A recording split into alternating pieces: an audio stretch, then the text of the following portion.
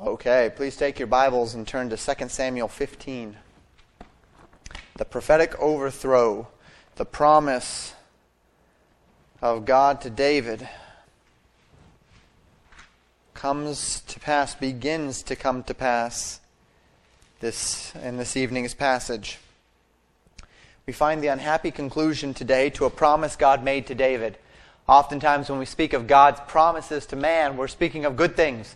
We think of God's promises, God's promise of provision, God's promise to be found in us. If you seek me, ye shall find me. If you seek with all your heart. These promises, the great and precious promises that God has made. And yet, as we look into David's life, following his sin with Bathsheba and then the murder of Uriah the Hittite, we find that God made a different promise to David. And that promise, as we considered it, was found in 2 Samuel 12, verses 10 through 12, where we read this. Now therefore the sword shall never depart from thine house, because thou hast despised me, and hast taken the wife of Uriah the Hittite to be thy wife. Thus saith the Lord, Behold, I will raise up evil against thee out of thine own house, and I will take thy wives before thine eyes, and give them unto thy neighbor, and he, shall lie with thy wives in the sight of the sun. For thou didst it secretly, but I will do this before all Israel and before the sun. So God makes this promise that because of David's sin, he would have one from his own house arise and oppose him and take his wives. And effectively what the promise was here would be to shame him, to humble him, to lower him, and to make it clear to the nation that the king had sinned. And God made this promise. Well, here we are. We find ourselves in the time of reckoning. We won't get through the whole of the judgment today, but we will see its unfortunate beginnings, and it will not stop until all of God's promises are fulfilled. Now, we review where we left off last time. It has been a little while since we've been in this series, just based upon the events that have taken place of late. Absalom was finally brought back from exile. Remember, he killed his half-brother because of his half-brother raping his sister Tamar. And so he kills his half-brother, and then he flees to Granddad.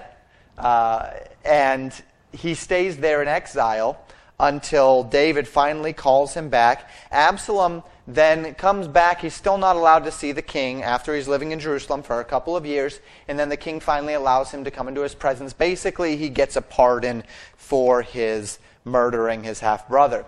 And now Absalom, or at least some point within the spectrum of those events, Absalom decides that he should be king.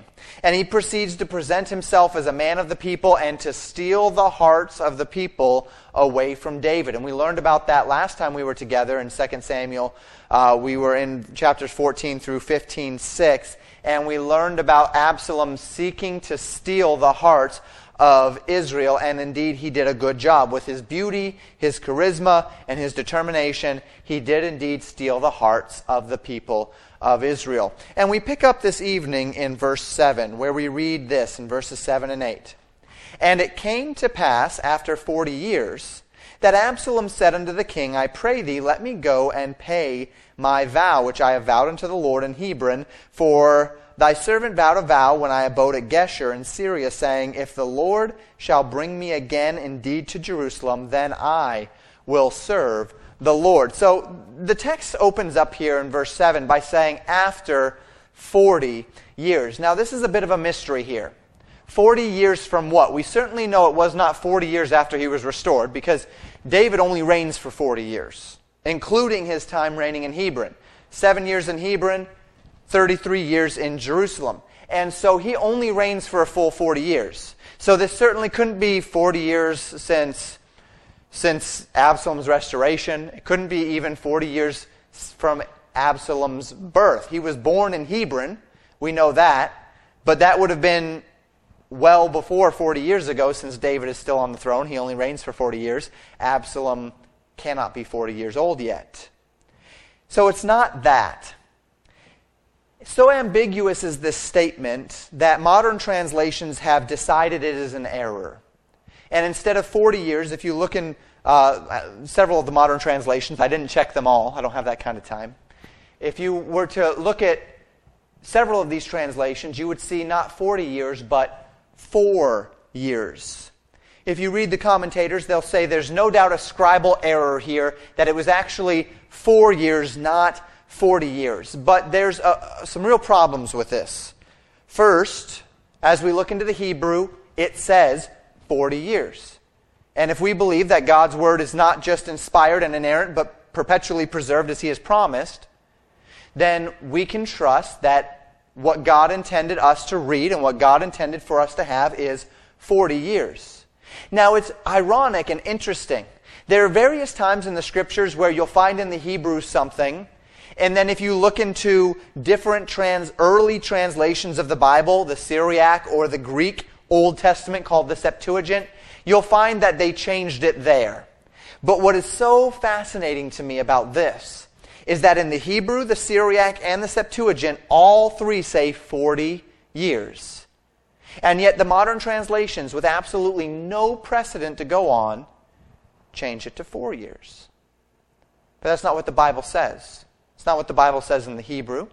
It's not what the Bible says in the Syriac. It's not what the Bible says in the Greek Old Testament. It says 40. I think we can believe and trust that God has preserved His Word and that it is 40. So the natural question is then, what is this 40 years? 40 years since what? Well, we don't fully know. We mentioned already it's unlikely that the 40 years speaks of David's reign, as there are still many events in 2 Samuel following Absalom's rebellion, and David only reigned for 40 years. So this can't be the final year of his reign. It can't be. There's just too much left to be done in the book for this to be the final year of David's reign. So it is very likely not that. It cannot be 40 years of Absalom's life, because the text tells us in 2 Samuel 2 that Absalom was born in Hebron. That would have been after David's ministry as king began, and David only reigned for 40 years. And we're not at his 40-year mark, so we're certainly not at Absalom's 40-year mark, right? So there are a couple of possible theories as to what this 40 years could be. And the two best theories are, first, that it's 40 years from the anointing of David to be king in 2 Samuel or in 1 Samuel. That would have been 7 years prior to David's reign, about 7 years. So David was, after he was anointed, it was about 7 years before he took the throne. So it's possible that it's David's anointing. That would put David at the 33rd year of his ministry, with 7 years yet to go in his reign as king. Absalom would be probably in his late 20s or early 30s. That would make sense. Or it could be 40 years from the people's demand for a king. Remember, that was just before Saul began to reign. Probably somewhere around 10 years prior to, not 10 years prior to David's reign, 40 years before, to the time where they demanded a king. So well before that. And that would put David's reign, significantly earlier still. It seems likely, as we consider these two theories, that it's most likely from when David had been anointed to be king is that 40-year mark. But it could be either of those marks. And it could very well show that as we transition to this time where David is going to be deposed from his kingdom for a brief while, and Absalom is going to take its place, show the fickleness of the people of Israel. Showing that they demanded a king, Saul was given to them, was not the king that God had designed initially. He failed out. God gave them David, who was the anointed one, and now the people, having God's anointed, are going to be so easily diverted from him to the charm and the charisma of his son Absalom. So one way or another, there is a 40-year span here that the text is marking.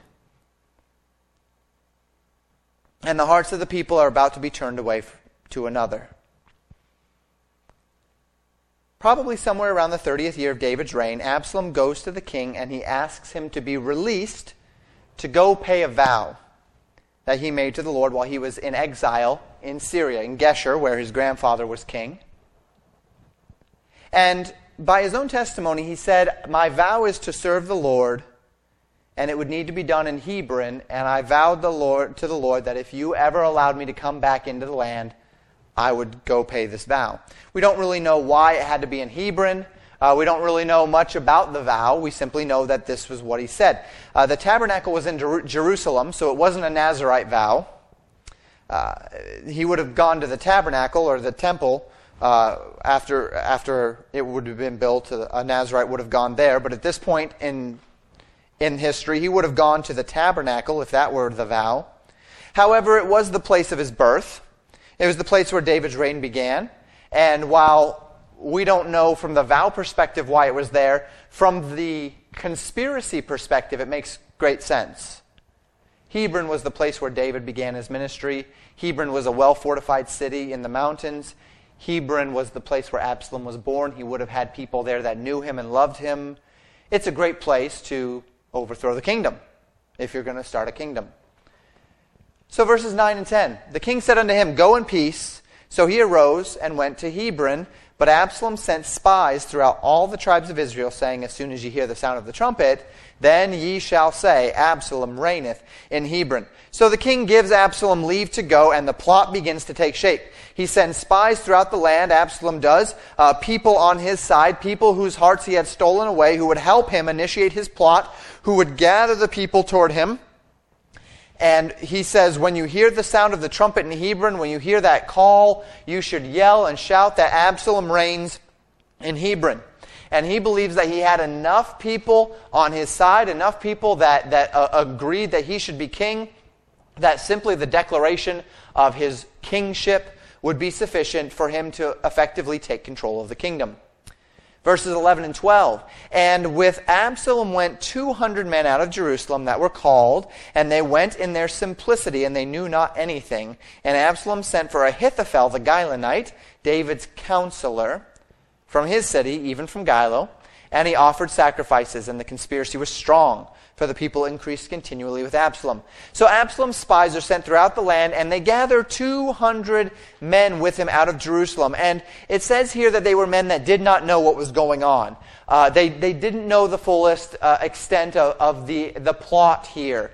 This is what people call today, or what you would find in reading as useful idiots, they're called.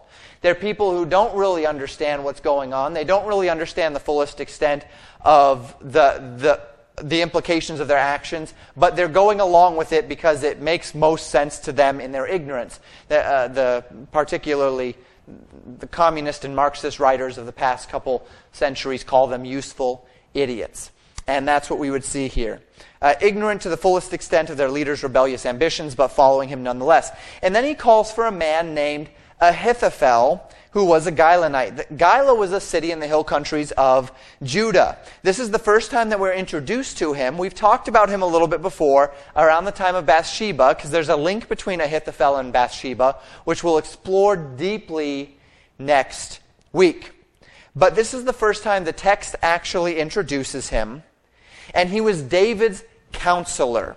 He lived in Gilo, which was probably not too far from Bethlehem, and he was David's counselor. He was a very, very wise man. This man was not a useful idiot. This man knew exactly what was going on. He knew of the conspiracy, and he was a part of it. He wanted this. He fully understood, and he wanted David overthrown. He was a man of such wisdom and understanding, this would be a huge asset to Absalom. This makes Absalom's revolt, Absalom's coup here, significantly more likely to take place, more likely to be successful because of Ahithophel's presence in it. So the text tells us the conspiracy was indeed very strong, and the people were continually siding with Absalom. Absalom is gaining the hearts of the people here. Verses 13 and 14. "And there came a messenger to David, saying, The hearts of the men of Israel are after Absalom. And David said unto all of his servants that were with him at Jerusalem, Arise, and let us flee. For we shall not else escape from Absalom. Make speed to depart, lest he overtake us suddenly and bring evil upon us and smite the city with the edge of the sword. So David hears about the conspiracy. He understands fully what is going on, Absalom's strong position, and he decides to flee. He does this for several reasons. The first being that he recognizes Absalom will be upon them quickly. And that he's not in a great position if his back is against the wall fortified in Jerusalem, especially if there's a great number of people in Jerusalem that take Absalom's side. Second, probably out of love for Absalom. He doesn't want a battle here because he doesn't want Absalom to be hurt. He doesn't want Absalom to be killed. And then thirdly, he doesn't want bloodshed in the city. The last thing he wants is for this little civil war between his son and himself to cause the lives of many in Jerusalem to be killed, to be lost. So he strategically retreats out of Jerusalem so that lives can be spared. Verses 15 and 16. And the king's servants said unto the king, Behold, thy servants are ready to do whatsoever my lord the king shall appoint. And the king went forth, and all his household after him, and the king left 10 women, which were concubines, to keep his house. So David's servants are still loyal to him. David still has a very loyal following, many, and we'll find that his following is actually quite robust as he begins to kind of prepare his counter attack here. He leaves, but he brings his household with him, with the exception of 10 of his wives. Concubines here, lesser wives. Those 10 wives he leaves, and they were there to keep the house, to upkeep things while they are gone. The bloodshed would be spared. The people would see David as weak. Absalom is strong. But David would be out of the way, and there would not be nearly as much violence. So David flees. Verses 17 and 18 tell us, And the king went forth, and all the people after him, and tarried in a place that was far off. And all his servants passed on beside him, and all the Kerethites and the Pelethites and the Gittites, 600 men, which came after him from Gath, passed on before the king. So he's leaving the city on foot. His servants follow him. And we find here specifically Kerethites, Pelethites, and Gittites. A group of 600 men from Gath. Whether it was all of them from Gath or whether just the Gittites from Gath, there's a little bit of debate. But the Kerethites and the Pelethites we've seen before. In 2 Samuel 8:18, we find that this is a group of men led by Benaiah, who's the son of Jehoiada. And these were kind of David's secret service. They were his hired muscle. They were men of the Philistines who were hired by David to protect him.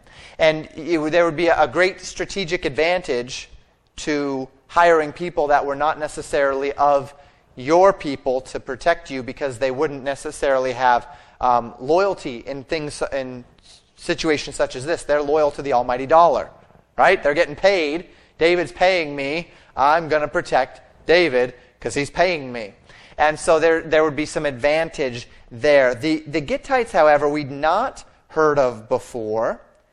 And they, at the least, the Gittites probably have a little bit of a different motivation. We read of this in 19 and 20. Then said the king to Ittai the Gittite, Wherefore goest thou also with us? Return to thy place and abide with the king, for thou art a stranger and also an exile.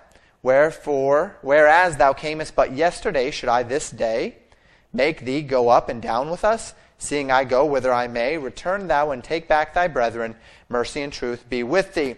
Ittai was the leader of the Gittites, it would seem. And this group of Gittites were a band of warriors. David sees Ittai and these Gittites following them out of the city, and he's troubled by this. He had just recently, in fact, the day before, come from Gath, which was the city in the Philistines where David had lived for a time, at least 18 months, while he was in exile. He'd actually been there twice, and he had lived under the king of Gath. Perhaps Ittai had known him from that time. Perhaps that's why the Kerethites and the Pelethites had come with him as well, because they knew of him, they respected him. Some of these men may have roved with him a little bit when he was out conquering, when he was there in Gath. And so he had just arrived the day before, and he is no doubt a military leader. We'll find later on in the book that at the point of David's counterattack, Ittai is going to command a full 1/3 of David's military might. So this is a trustworthy man. The King James Version calls him an exile.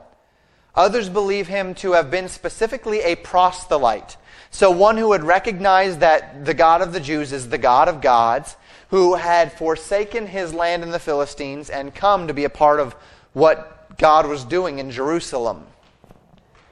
He was a man who had left Philistine culture and had at least recently assimilated himself into the nation of Israel, quite possibly a proselyte into the nation. And David is distressed that a man who had just arrived should be thrown into this civil war. He says, no, go back with the king. He's calling his son the king. Go back with the king, stay with the king, stay there in Jerusalem. Don't follow me into this exile of my own. But he refuses. David blesses him to return. Verse 23 says, all the country wept with a loud voice, and all the people passed over. The king also himself passed over the brook Kidron, and all the people passed over toward the way of the wilderness. They pass over the brook Kidron in the Kidron Valley, which is just east of Jerusalem, toward the way of the wilderness. You go out of Jerusalem, you pass over the brook Kidron, and then you go up the Mount of Olives. And this is what we come to next. The man Zadok. So they're not quite to the Mount of Olives yet, and Zadok comes. Verses 24 and 25. And lo, Zadok also, and all the Levites were with him, bearing the ark of the covenant of God. And they set down the ark of God, and Abiathar went up until all the people had done passing out of the city. And the king said unto Zadok, carry back the ark of God into the city. If I shall find favor again in the eyes of the Lord, he will bring me again and show me both it and his habitation. So Ittai the Gittite comes and offers to follow him, and then Zadok and Abiathar come with the Ark of the Covenant. Zadok and Abiathar were the high priests at this time. So they come with the Ark which they believe should follow the true anointed king of Israel, David. And David says, no, carry the Ark back to Jerusalem. Stay there. The Ark belongs in the house of God. Stay with the tabernacle in Jerusalem, and if the Lord should so bless me to return to Israel, to return to Jerusalem, then I will see both it, the ark, and his habitation, the tabernacle. Verses 26 and 27. But if he thus say, I have no delight in thee, this is David continuing, behold, here am I.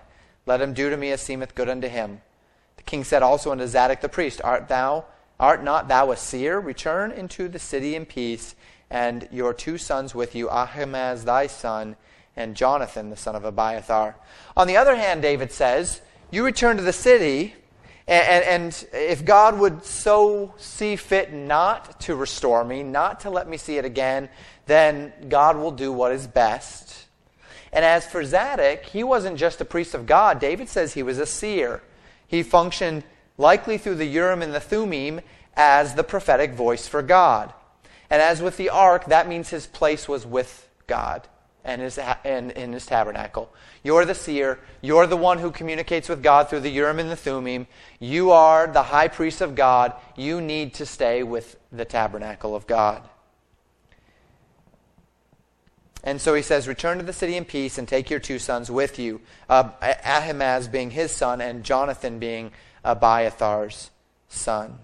Now, Abiathar is not mentioned here specifically, but we know he was present from verse 29, which we'll read in a few moments. The conversation, however, is between David and Zadok. So he calls for his return. And then he says in verses 28 and 29, see, I will tarry in the plain of the wilderness until there come word from you to certify me.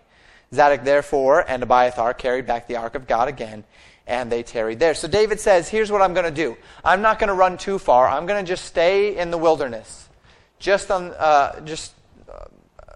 presumably on the other side of Mount Olivet, and I'm going to stay there until such time as you tell me what I need to do. Do I need to flee farther over the Jordan River, continue going east, or can I just hang out here what is my son going to do? You can tell me that. And until then, I'm just going to stay, and we'll see next week how that plays out. So they carry the ark back to Jerusalem, and they stay there. Verse 30, and David went up by the ascent of Mount Olive, and wept as he went up, and had his head covered, and he went barefoot, and all the people that was with him covered every man his head, and they went up weeping as they went up. So David ascends Mount Olivet, and as he's doing so, he's weeping over the situation, over his son's rebellion, over the situation as it stands, perhaps even thinking about Bathsheba and Uriah, and weeping that he put God in a situation where this had to happen.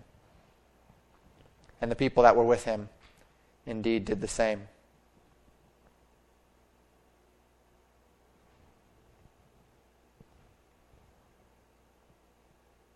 Excuse me.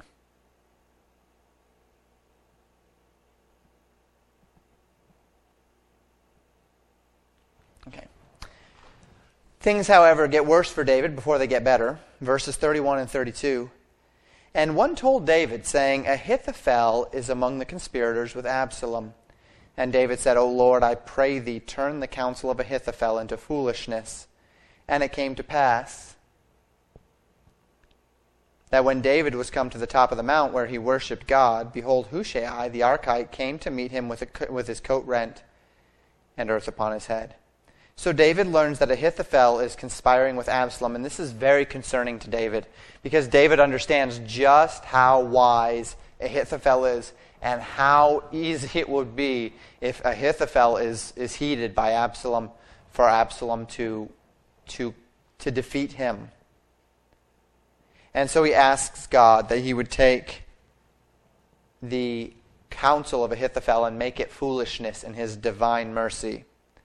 All of this is happening as they're heading up Mount Olivet. And by the time they get to the top, David's still weeping. David has released the situation to God's mercy. And the scriptures tell us that when he got to the top, he worshipped God. Then comes his friend, Hushai the Archite, comes to meet him. His clothes are rent. He's showing a great grief here. He's one of David's oldest counselors and his friend. And we read in verses 33 and 34, Unto whom David said, If thou passest on with me, then thou shalt be a burden unto me. But if thou return into the city, and say unto Absalom, I will be thy servant, O king, as I have been thy father's servant hitherto, so now will I also be thy servant, then mayest thou for me defeat the counsel of Ahithophel. So David sees an opportunity here. Hushai was probably quite old. So David says, look, you're too old to come with us. You will slow us down. You'll be more of a burden than anything if you come with us. But here's what you can do. You can go back to the city. You can offer your services to Absalom. You can say, hey, I served your father. Now I'd be happy to serve you. And then you can try to get yourself in a position where when Ahithophel gives his advice, you can counter his advice. You can be the counter-espionage guy. You can be the guy that seeks to undo Ahithophel's counsel.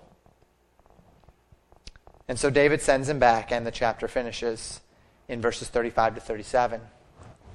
He says, And hast thou not there with thee Zadok and Abiathar the priest? Therefore it shall be that what things soever thou shalt hear out of the king's house, thou shalt tell it to Zadok and Abiathar the priest. Behold, they have there with them their two sons, Ahimaaz, Zadok's son, and Jonathan, Abiathar's son. And by them ye shall send unto me,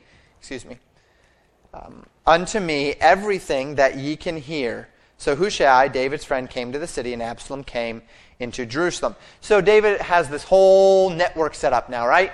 Hushai is there with the king.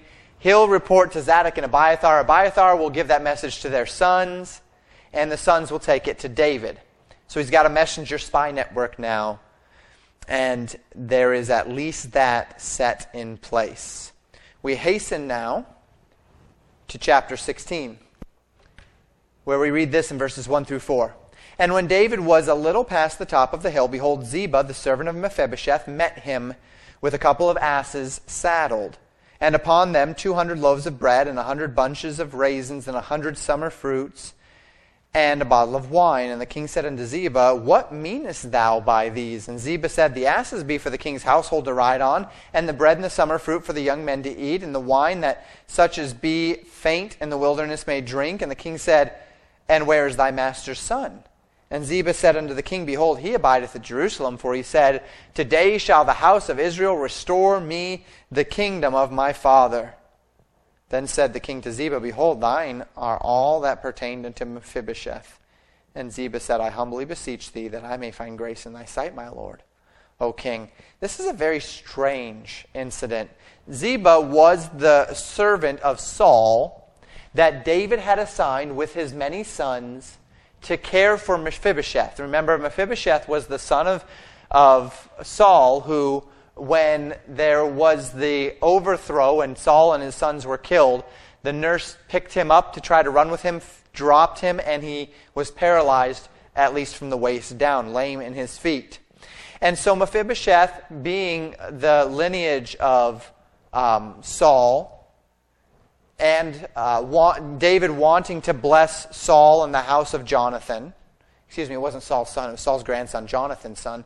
Wanting to bless Jonathan, wanting to bless the house of Saul in that way, particularly the promise he made to Jonathan, makes Mephibosheth an honored man, basically treats him as a son himself.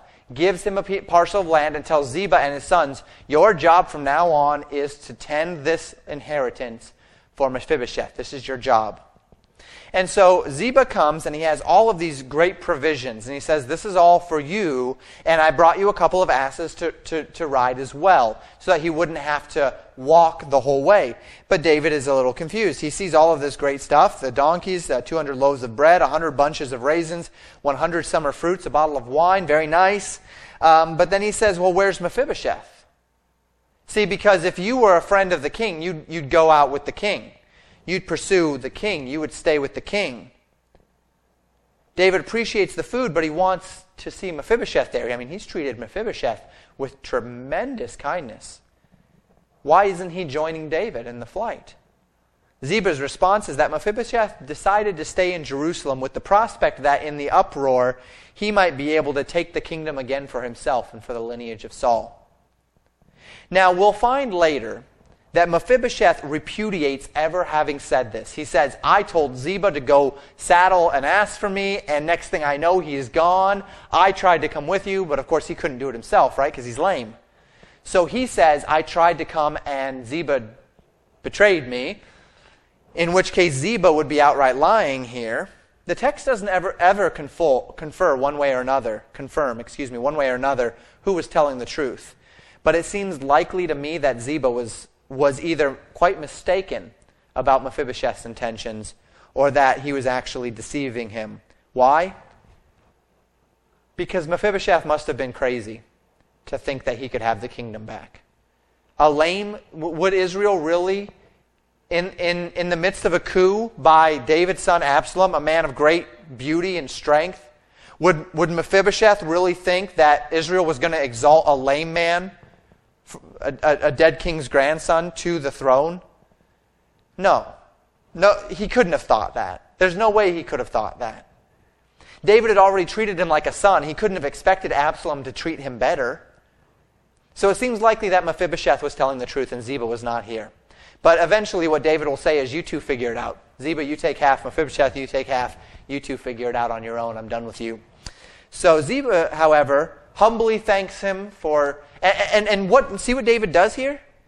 David, in an impulse, says, Ziba, everything that was Mephibosheth's, all of his inheritance is now yours. You've been working it, now it's yours. Take it. Ziba says, hey, thanks, and he leaves. He got a lot out of that deal. One more account for consideration, and then we're going to apply. I'm trying to get through a broader portion here. One more account, verses 5 through 8. When David came to Bahurim, behold, thence came out a man of the family of the house of Saul, whose name was Shimei, the son of Gera. He came forth and cursed still as he came, and he cast stones at David and at all the servants of the king, and all the people and all the mighty men were on his right hand and on his left. And thus said Shimei when he cursed, Come out, thou bloody man, thou man of Belial. The Lord hath returned upon thee all the blood of the house of Saul, in whose stead thou hast reigned. And the Lord hath delivered the kingdom into the hand of Absalom thy son. And behold, thou art taken in thy mischief, because thou art a bloody man. So David comes to Bahurim, and a man comes out from Saul's lineage named Shimei. And he was just delighting in David's misfortune. He was casting rocks at them. He was cursing them. And he was saying, yes, God is now punishing you for stealing the kingdom from Saul. Is that the way it happened? Not even close. Saul died and Ishbosheth took over. David wouldn't even allow Ishbosheth to be killed. He was waiting for God to give him the kingdom. God gave him the kingdom. This had nothing to do with Saul and everything to do with David's sin with Bathsheba and Uriah. So that's not even the issue here. But he says David is a usurper of Saul's throne. He says that the blood of Saul's house is on David's head. And Shimei says Absalom is the just reward of David's evil upon Saul's house. And this angers one of David's followers greatly, a man named Abishai. Verses 9 and 10 of chapter 16. Then said Abishai, the son of Zeruiah, unto the king, why should this dead dog curse my lord the king? Let me go over, I pray thee, and take off his head. And the king said, what have I to do with you, ye sons of Zeruiah? So let him curse, because the Lord hath said unto him, curse David. Who shall say then, wherefore hast thou done so? Abishai is Joab's brother. They're both David's nephew. Joab is the captain of David's hosts. He's the general of David's armies. We've seen Abishai before. Remember when David was still in exile, and Saul and his men and Abner and his men, they were all encamped. And David and two men went to steal the cruse of water and the spear from Saul. And David was looking at this camp with these two men, and one of those men spoke up and said, now's your chance to kill him. And David said, no, I can't kill the Lord's anointed. And he said, okay, then I'll do it. And David said, no, you don't want to bear that guilt any more than I want to bear that guilt. The man offering to kill Saul that night was Abishai, Joab's brother. This man just wants to chop people's heads off. We can see it here. He says, let me just take the guy's head off and we'll be done with this, right? David says no. And notice what he says. Remember how we talked about it this morning when the demon spoke to Jesus and said, what have we to do with thee? David says it here. What have I to do with you? But notice the pronoun. It's not thee, it's you. Second person plural in our King James Bible, right? What have I to do with you, ye sons of Zeruiah? All you sons of Zeruiah are the same. You just want to kill people. What is going on with my nephews here? They all just want people dead. And so they're a violent crew.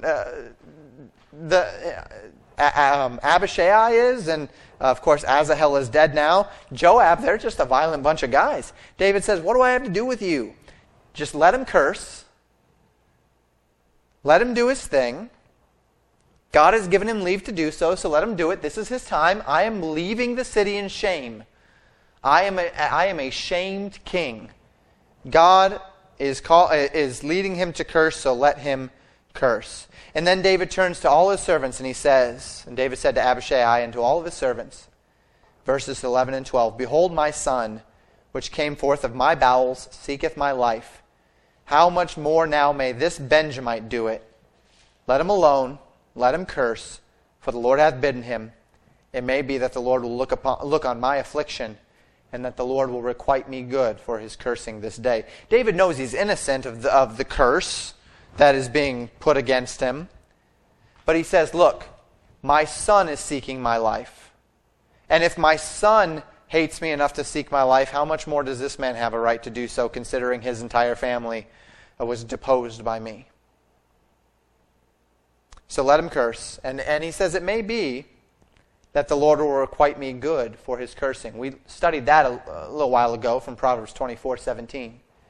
Rejoice not when thine enemy falleth, and let not thine heart be glad when he stumbleth. And we'll talk a little bit more about that in a little bit. Final two verses and then we'll apply. And as David and his men went by the way, Shimei went along the hillside over against him and cursed as he went, and threw stones at him and cast dust. And the king and all the people that were with him came weary and refreshed themselves there. So Shimei follows him along the route, cursing him and throwing stones at him along the way. And they finally get to the place on the hillside over against them from Bahurim, where they are able to rest and refresh themselves. A long exposition today brings us to our application. And I'd like us, as we do so, to consider our standing before God and what that should mean in regard to our response to the actions of others toward us. We are in these United States, and as such, we are a people that are deeply concerned with personal rights. Our right to speak, our right to actions and thoughts that are our own. We carry this over into relationships too, don't we? That as a person in a certain position, we have rights that dare not be infringed. As a parent, perhaps as an older sibling, as a boss, as a pastor, that we have the right to be treated a certain way or to not be treated a certain way. We have rights. And when we're withheld these rights, we have a tendency to get upset.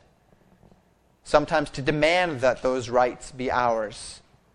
Sometimes to take those rights by force. Almost always to brood or bemoan or resent those who would seek to withhold from us the rights that are due to us.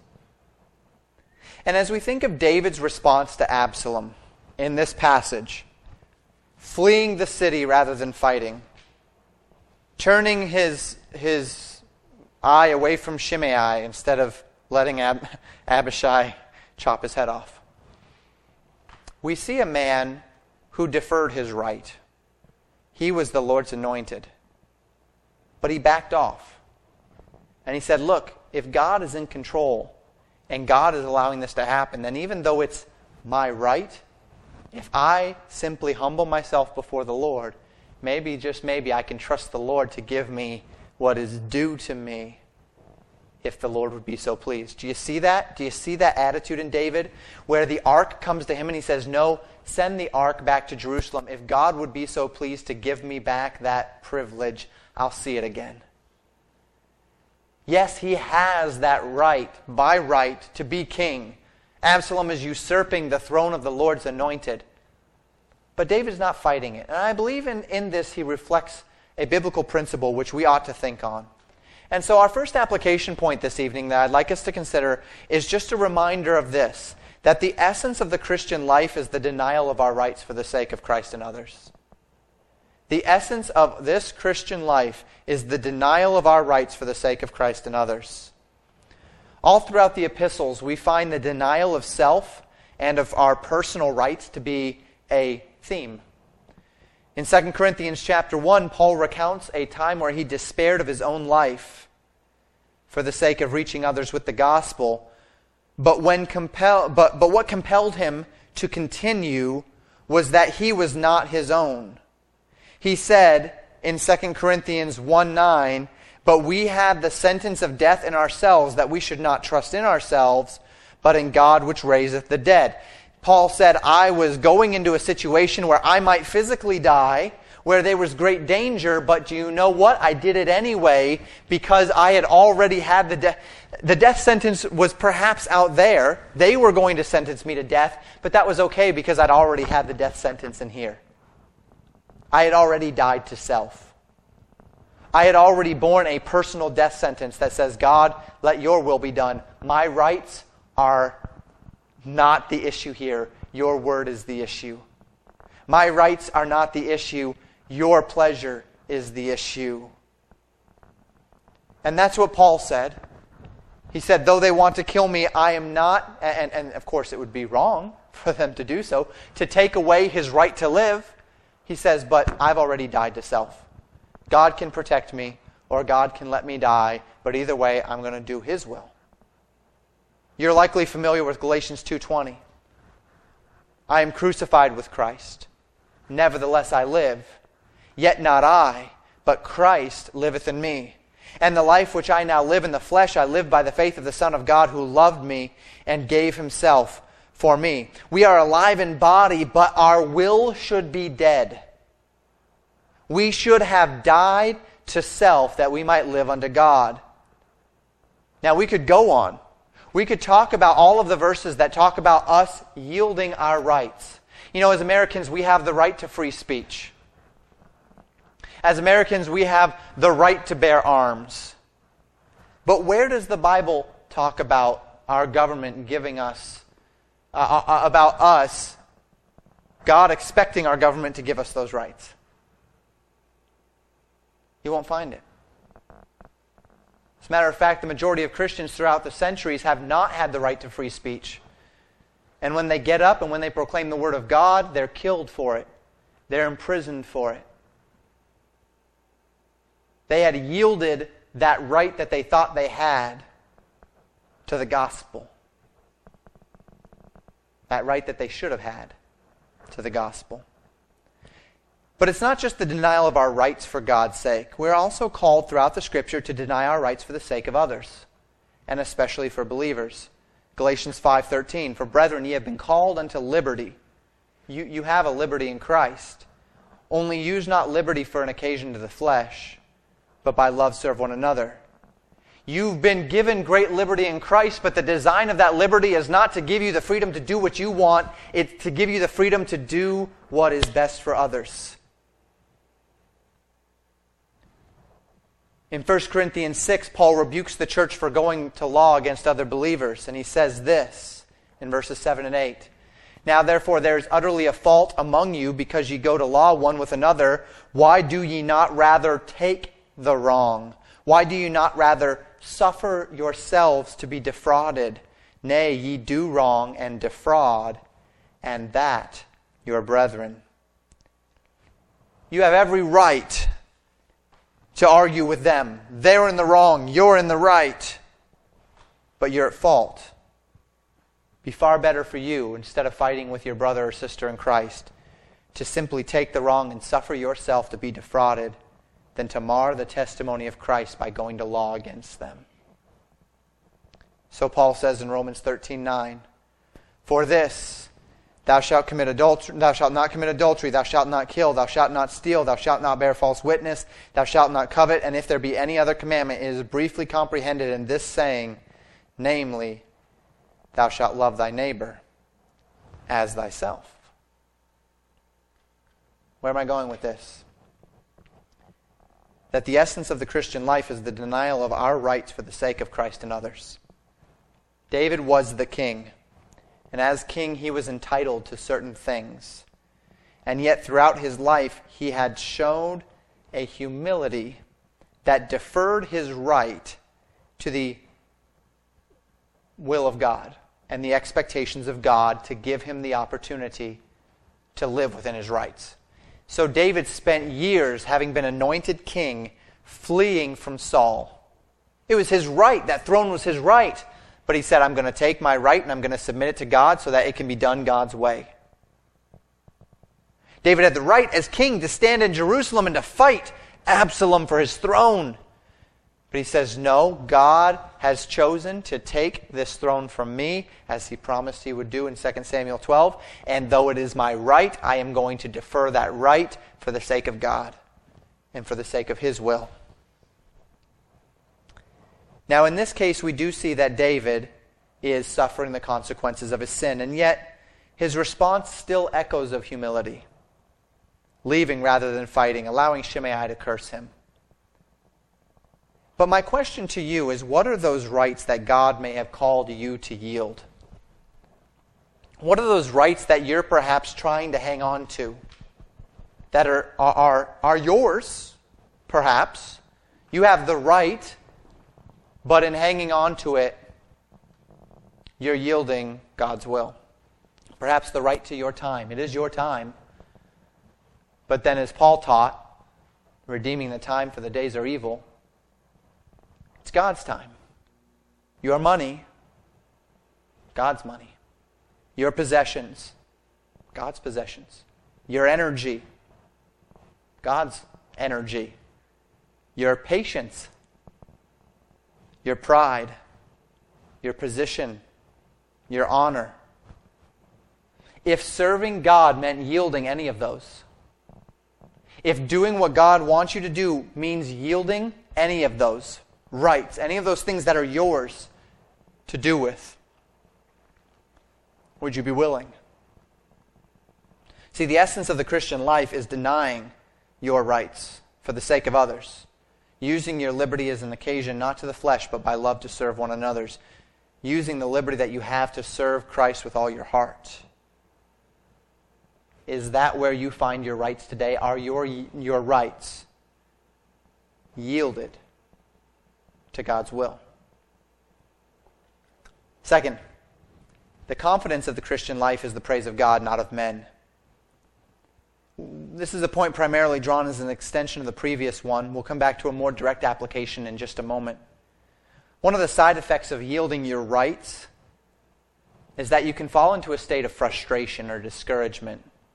If you yield your right to be recognized, you yield your right to your possessions, you yield your right to your time, you're going to find that people are going to take advantage of you, aren't they? When you yield your right to your money, you're going to feel like perhaps sometimes you're getting the short end of the stick. People are taking advantage of you. People are taking advantage of your time, of your kindness, of your willingness to serve. Yeah, all I ever do is serve. They haven't even thanked me this week. You yield your rights and you might come across discouragement.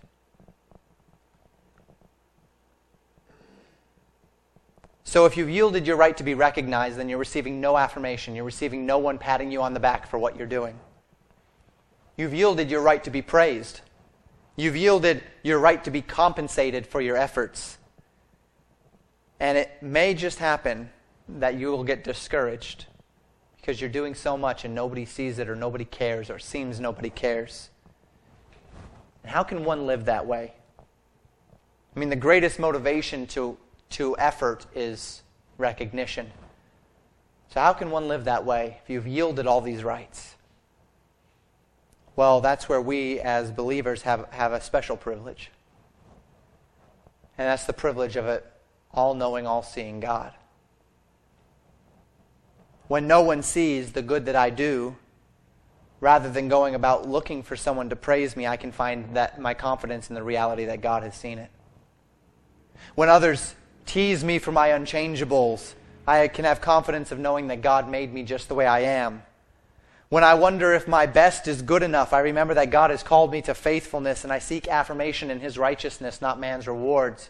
When God asks me to yield more money than I'm comfortable yielding, yield more time than I would like to yield, when I take my rights and take my privileges and I yield them to God and I place them under Him and I place them under others, and then I start to get frustrated because it seems as though the others that I'm serving don't care or are taking advantage of me, and it's frustrating me, I remind myself that it's not them for whom I'm doing it, it's God for whom I'm doing it.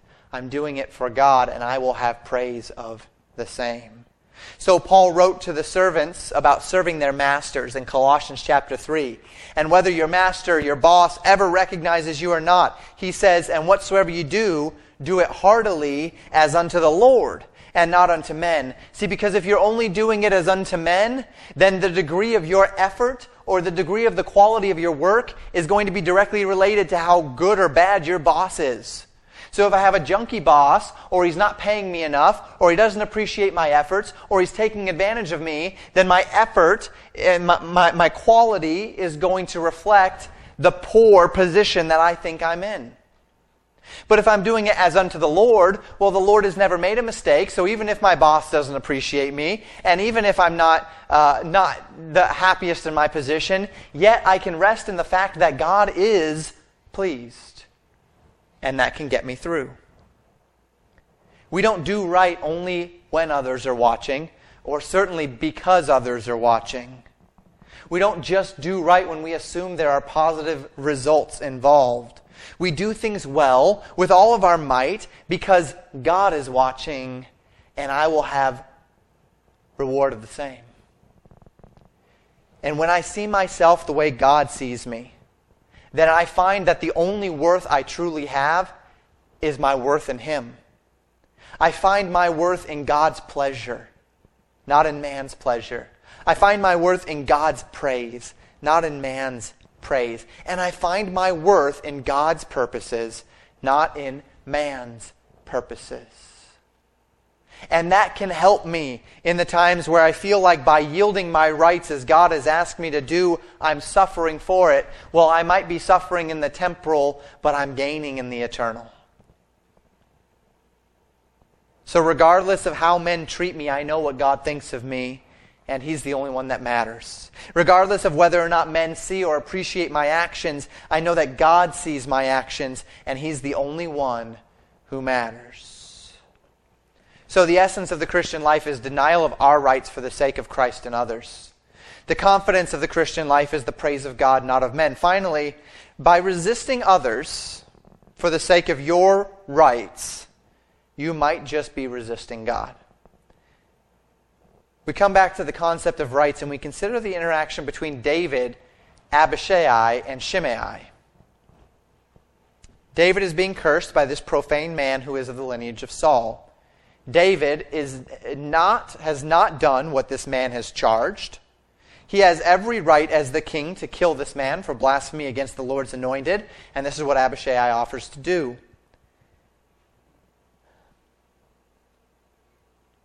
But David refuses him. Because David also understands that the circumstances that he's in are the judgment of God.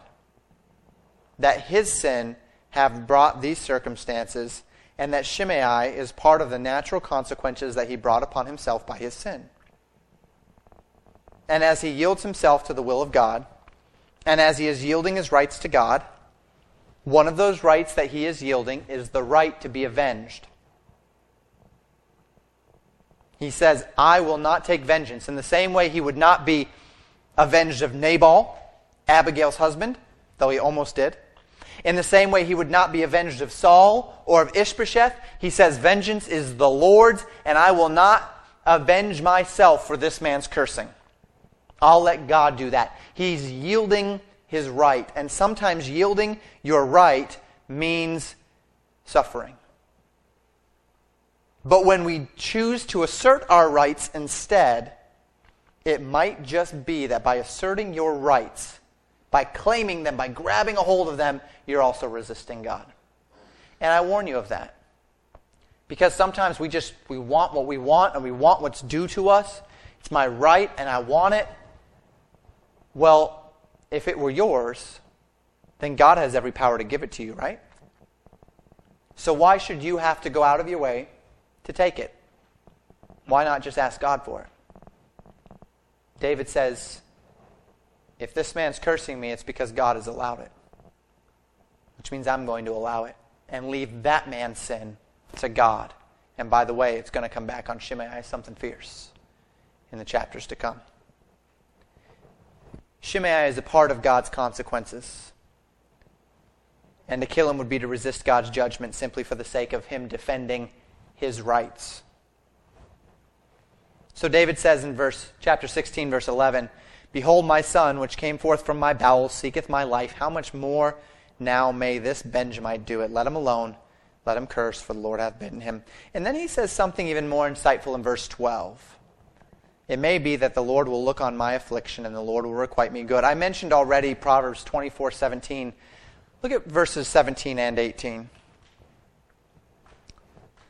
Rejoice not when thine enemy falleth, and let not thine heart be glad when he stumbleth, lest the Lord see it, and it displease him, and he turn away his wrath from him. David says, perhaps because this man is rejoicing over his enemy's stumble, God will see it, and will turn away his wrath from me. Solomon would write those words in Proverbs 24, but David understood them full well also. He understood full well that God has compassion upon those who are afflicted, even if they're wicked men. So David supposes that just perhaps the unjust cursing of Shimei upon him might give God the desire to show mercy. I would encourage you, particularly in these days of political partisanship, to remember those verses as well.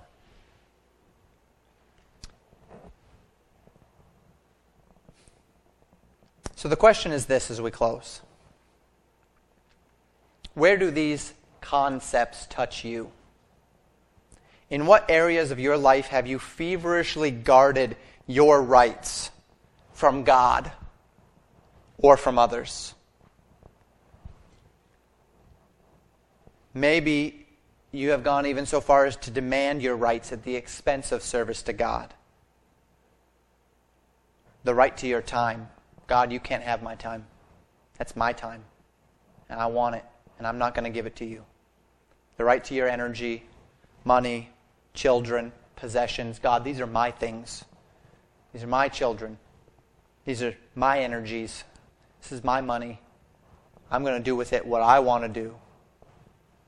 And when God asks you to yield them for Him, or perhaps even for others, do you find yourself resisting Him?